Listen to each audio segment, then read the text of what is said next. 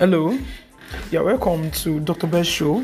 This is your host, Dr. Besh, and on today's daily dose of inspiration, we're talking about the power of influence. So I want to ask you, are you really influential? Because the true measure of your leadership is influence, not authority.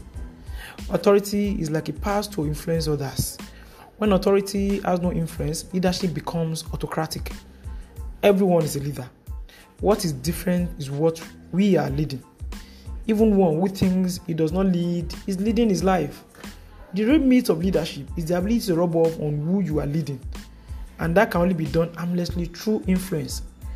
A proverb goes thus: he who leads but has no followers is only taking a walk. If you cannot influence people, they will not follow you. They will not, associate with you.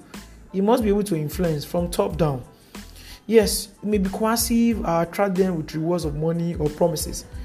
But as soon as this position of authority or material finishes, no one remember that we were once a leader.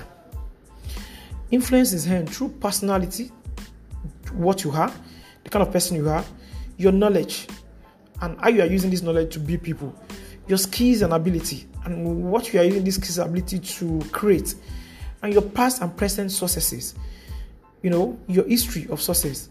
But most importantly, it is your ability to care for your teammates and followers that will eventually makes you influential.